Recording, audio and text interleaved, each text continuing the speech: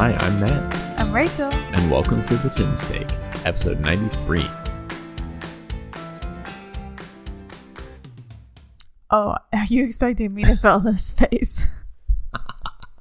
I was wondering what you would say if I just waited long enough. Things that should not be processed on air. Well, that sets us up for an interesting episode because we're kind of winging it a little bit, I feel like.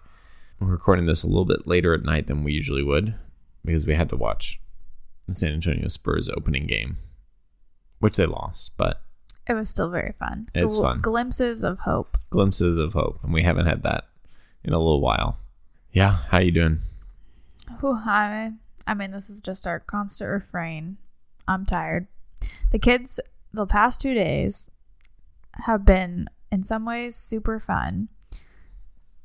You said to me this morning, oh, Oliver is just such a fun age.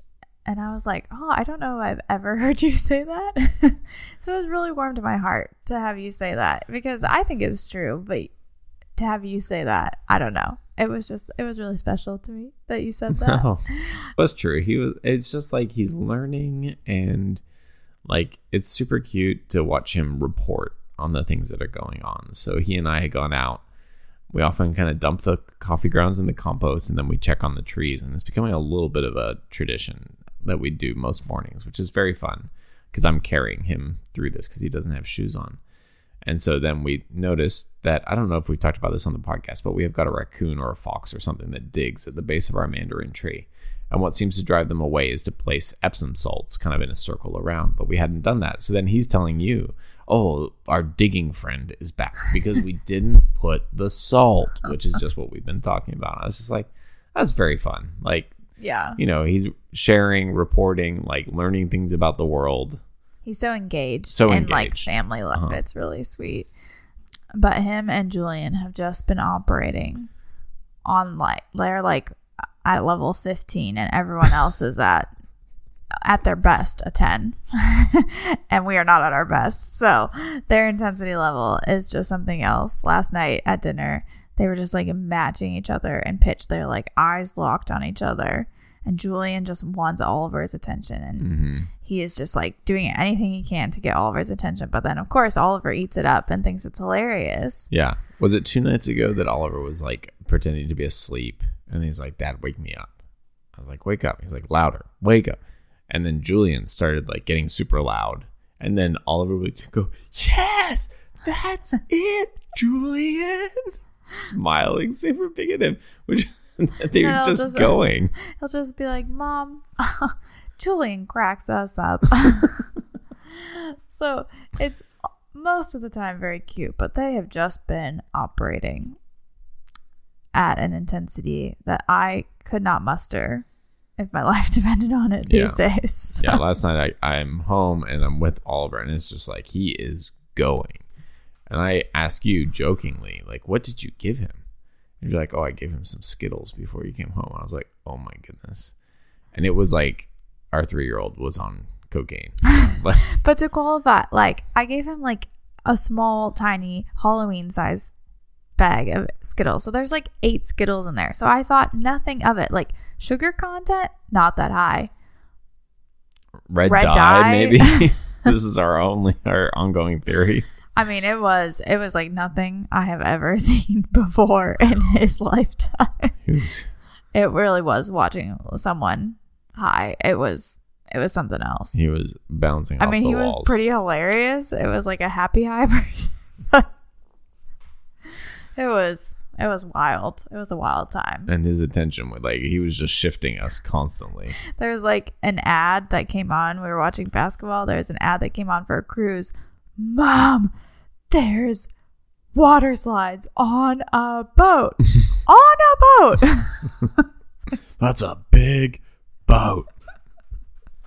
Like at that volume. Oh my gosh. We are dying.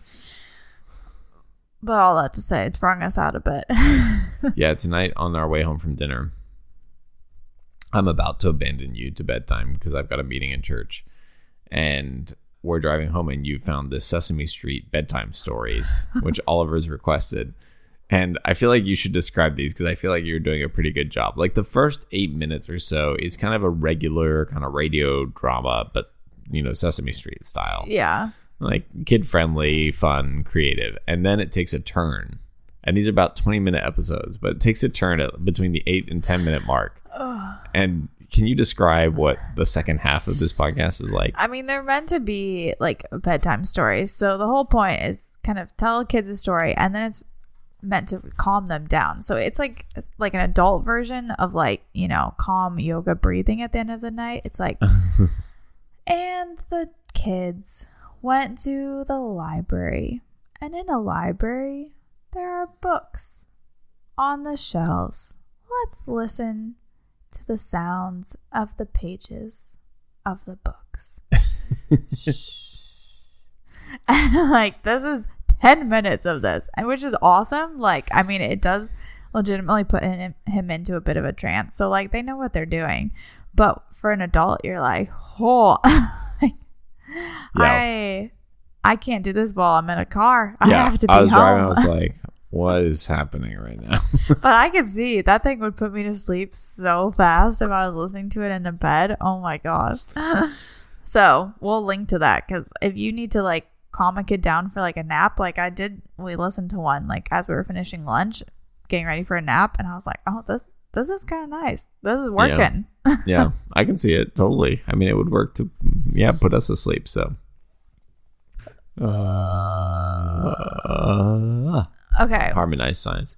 Well, we're just gonna talk maybe somewhat briefly, but I feel like due to some of this intensity, and as Julian gets louder and Oliver gets more social, and we are kind of in the season of fall things, so we've been out to a pumpkin patch, and we've been out to trick-or-treating and all this stuff, we have kind of been reflecting a little bit on what it's like to parent a toddler and a newborn in public spaces. Yeah. I first noted it down because I was with Oliver and Julian at McDonald's. And Oliver, of course, wanted to play on the play place. And so he was, and that was all good. But the thought ran through my mind, what would I do? Because I have Julian here with me. What would I do if Oliver refused to come out from the play place? Because you don't have to talk to many people to hear stories like this. Yeah, it's not inconceivable. And like, I was kind of tired and kind of felt like even crabby at the thought. But I was like, I think because there's other people here, I would try to be like a very patient and understanding parent. Like, I feel like there'd be a very positive peer pressure on my parenting in this moment. And I think also there was somewhat like, there'd also been kind of an intense moment with another parent and a kid. And I was like, I don't want to be like that. So anyway, it got me thinking about it and the ways that, there are pressures that might actually sometimes be helpful in a public situation. But you have way more like just literal experience, I think, parenting in public, because you take those boys, you're with them way more during the week and in kind of solo public settings anyway.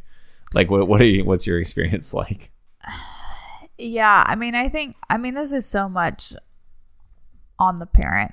Like, this is our stuff. I think, at least for me, it feels my own pressure of like how I am and how my kids are in public is like not fair to put that kind of expectations on the kids, that I want them to like basically perform how I think kids should perform and behave properly. Yep. And like, that's not them. Like that is my own stuff that I need to work through, my own, insecurities and performance issues and all these things. So I feel that a lot when I'm in public, and I like both, slightly judge other parents. Like you said, like you see a situation or a parent handle something or a kid do something and you're like, whew, like I'm not going to be like that, Yeah. Like, I mean, not to make it too religious, but like I'm very curious what you're about to say. I have no idea what follows that statement. Don't have a lot of brain power, but like there is, when they're talking about praying and they're saying don't pray in the temple, like, oh, thank God I am not like the people who are like this. Oh, the Pharisee. Yeah. I feel a little bit like that. Like, I'm like, oh, thank goodness I am not doing that. I'm going to be the calm, gentle parent. And like, look at how well behaved my kid is. Like, they respond to me. I'm awesome. Like, I just feel a lot of pressure to be that kind of person. Yeah. So I think I really wrestle with that, but I know it's my own stuff. And so I think I have to keep looping back to that rather than taking that out on the kids. So it feels like things I need to process outside of like those moments of like, okay, like, what's buried underneath here? And then I think you just have to have like a firm sense of like what you do as a parent. Like, if I can truly believe that like tantrums are not necessarily like an issue of bad behavior, like they can be age appropriate, they can just be a kid working stuff out, and really like my response to them in that moment is like how we're all gonna learn. If I can truly believe that, then like if we're out in public and Oliver loses his cool, then like it's just, you can just be like, okay, like if they're screaming, I'm just gonna work this out. This is them doing their thing. I can be in public with this, but it's very hard to like internalize that in the moment when you're just like, my kid is screaming and I'm so embarrassed right now, because you're just like, but like shutting them down and, you know, just being like, shh, shh, don't yell often makes it worse, or like is not necessarily like the most helpful learning tool for them. Totally. But you have to be very confident in that moment about your parenting choices. Yeah. And that's hard to do. Well, and as I think about it, there's kind of two pressures that I feel. One is the pressure on you as a parent. How are you going to be a parent? And that one I feel like can often be positive, because you kind of like want to be the parent who's attentive, engaged, like all these things. Totally. So that feels like often, not always, admittedly, depending on who you're with and the context you're in, but often that can kind of help bring out your best self versus if you're just sort of at your own place and you're exhausted anyway, and it's just like you're a little bit more snappy. But there's the other pressure that I think you feel, where it's like you also want your kid to kind of be impressive to other people. Exactly. And like, I was thinking, you know, we were at the fall festival at our church the other day, and this is a minor thing, but like Oliver essentially just wanted to spend all his time on the bounce house. And like in that moment, you're like, my parents are there, his uncle is there, there's lots of people we know are around, and there's part of you that's like, well, come on, buddy, like let's go around. You're wearing costume, like let's go around, get candy, let's have that be a fun thing that we do together. People can look at the right, like. And he's just essentially wants to bounce on the bounce house. Now, is it any kind of bad reflection on him that he wants to bounce on the bounce house? No, he's 3 years old. Like, of course he just wants to spend the whole time on a bounce house. He doesn't have one of those at home. But there's definitely like that pressure of you wanting your kid to be a certain kind of thing. And that's where I think like that can be really, sometimes it's good. Like you want to invite your child into like trying things and exploring and like walking with them into situations that might not be comfortable, but also like it's so tempting sometimes to just run rampant over them to like get them to perform in some way, quote unquote. It is certainly one of the most exposing things, I think, of being a parent is parenting in public. Yeah. Do you find it harder to parent in public in front of strangers or in front of people you know, like on play dates or with family? Well, I feel like Oliver's pretty reserved. At least I don't have as much experience on play dates as you do. But typically the context that we've been in is like Oliver is the less sort of powerful figure in the room. Other kids are either slightly older or are just kind of more comfortable kind of with others. And so Oliver tends to hang back. So like in that respect, parenting becomes kind of easy because it's just like encouraging and being a safe space versus like needing really to give any kind of discipline. You know what I mean? So in that respect, I feel like I don't have a ton of practice like doing that, like very public parenting. Maybe the closest thing is with family, But even that is relatively limited. I don't know. Yeah, what do you think? I'm curious. Like, again, you kind of have a little bit more of this under your belt. I think for me, there's something about being with close friends or family where I feel like more pressure to be an intentional parent, which again, sometimes is good. But I think at home, I try to err on, I don't know if anyone would say this about me, the relaxed side. But like I try to let Oliver lead, or I try to go with the flow, like, or just like, I don't know. Maybe not, now that I'm saying it. No, I do. I think you do. Yeah. I think you'll like kind of like, you're not structuring yeah, like what you're doing so much as letting him. and if he like has an outburst, like he's like, no, I don't want to do that. Like I'll have a conversation with him because I don't want to reinforce that behavior, but I don't necessarily go into like discipline mode. But when I'm with family or closer friends, I think I feel like I should go into discipline mode. Oh, interesting. Because like I should be thinking about these things, and I feel that kind of. And so, and I need them to know that I know it's not okay behavior. So, and again, I don't think that's always bad. I think, but I do, like, I noticed that in myself more so than if I were like at a park with strangers and he were to be like, no, I'll be like, whatever, don't judge me. I'm doing my own thing. / I don't care if you judge me because I'll never see you again. Interesting. So in some ways, yeah, I feel that a bit more with people I know. I don't know I'm totally the opposite, like in any extreme way, but I do think like my experience at the McDonald's play place, I was like, I don't know any of these people, but I would want to come across as an amazing parent right now. Yeah, I think between the two of us, if like one of our children is screaming in the middle of Trader Joe's, like I'm gonna be way less bothered about it than you are. Yeah, that's probably. And if someone's true. screaming like in one of our friends' houses while we're hanging out at a play date, you are going to be more bothered than me. Mm-hmm. That's fascinating. Huh. I really care what people who don't know me think, apparently. I care a lot about people who do know me think. Yeah, they already know us. Oh, that's super interesting. Anything else to add about parenting in public? I mean, we're just talking about our experience. We're not really giving any kind of sage wisdom or advice, but... Yeah, I don't know. Do you feel like there's any... Yeah, is there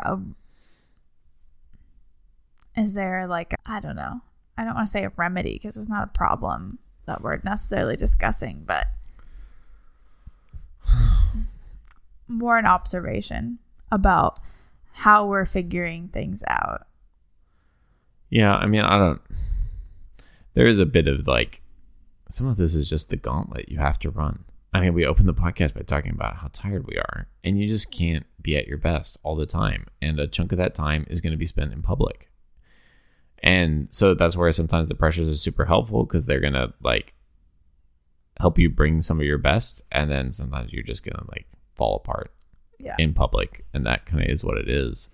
And I mean, I guess being aware of that allows you to sort of hopefully bring up maybe just a smidge more intentionality and also a little bit more grace for yourself and your child. But yeah. And I think as we're talking about this, it is always tempting to parent in a bubble or to parent in isolation. You know, like if I could just be at home and never have anyone see any of me processing how to parent in public, that would be nice.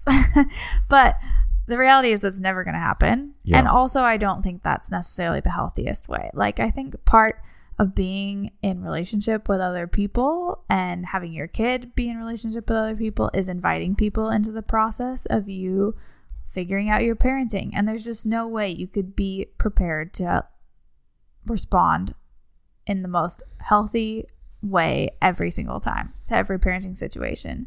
And so part of it is being vulnerable enough to say to like the people around you and sometimes strangers in McDonald's, like, hey, I'm working this out. I don't always know what I'm doing, but like, here's how I'm going to live this out with as much grace as I can muster. And I think that's probably good for our kids to see modeled too. Like, we don't always know. what we're doing. Yeah. But like, here's how you walk through life and a world in which you don't always know what you're doing, and you can still be like a kind person. And you can apologize later. And yeah. Exactly. Like, it's good to invite people along with us in our parenting journey. And sometimes that means accepting feedback, and sometimes it means like being exposed in those ways. And that's not always a bad thing either. It's a good note to end on, I think. But actually, before we end, I did want to share one thing I loved recently. That is Beth Moore's memoir. It's not related at all to what we're talking about, but it crossed my mind. I was like, oh, I need to share this on the podcast. All My Knotted Up Life is the title. And Beth Moore, if you don't know her, she's like, how would you describe her? Bible teacher?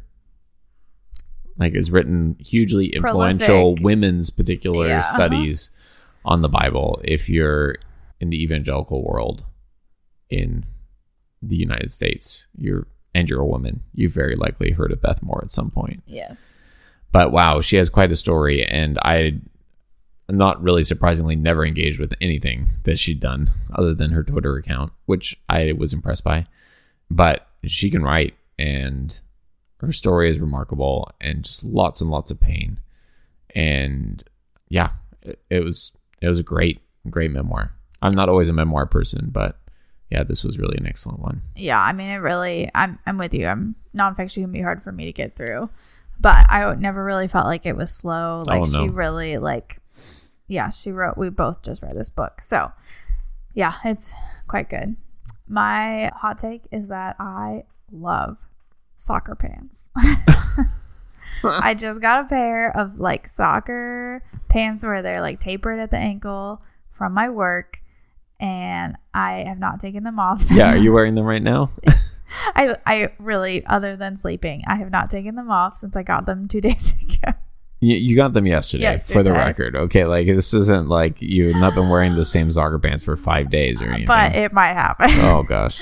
I was like, this is why people wear these. They're different than sweatpants. Sweatpants, people.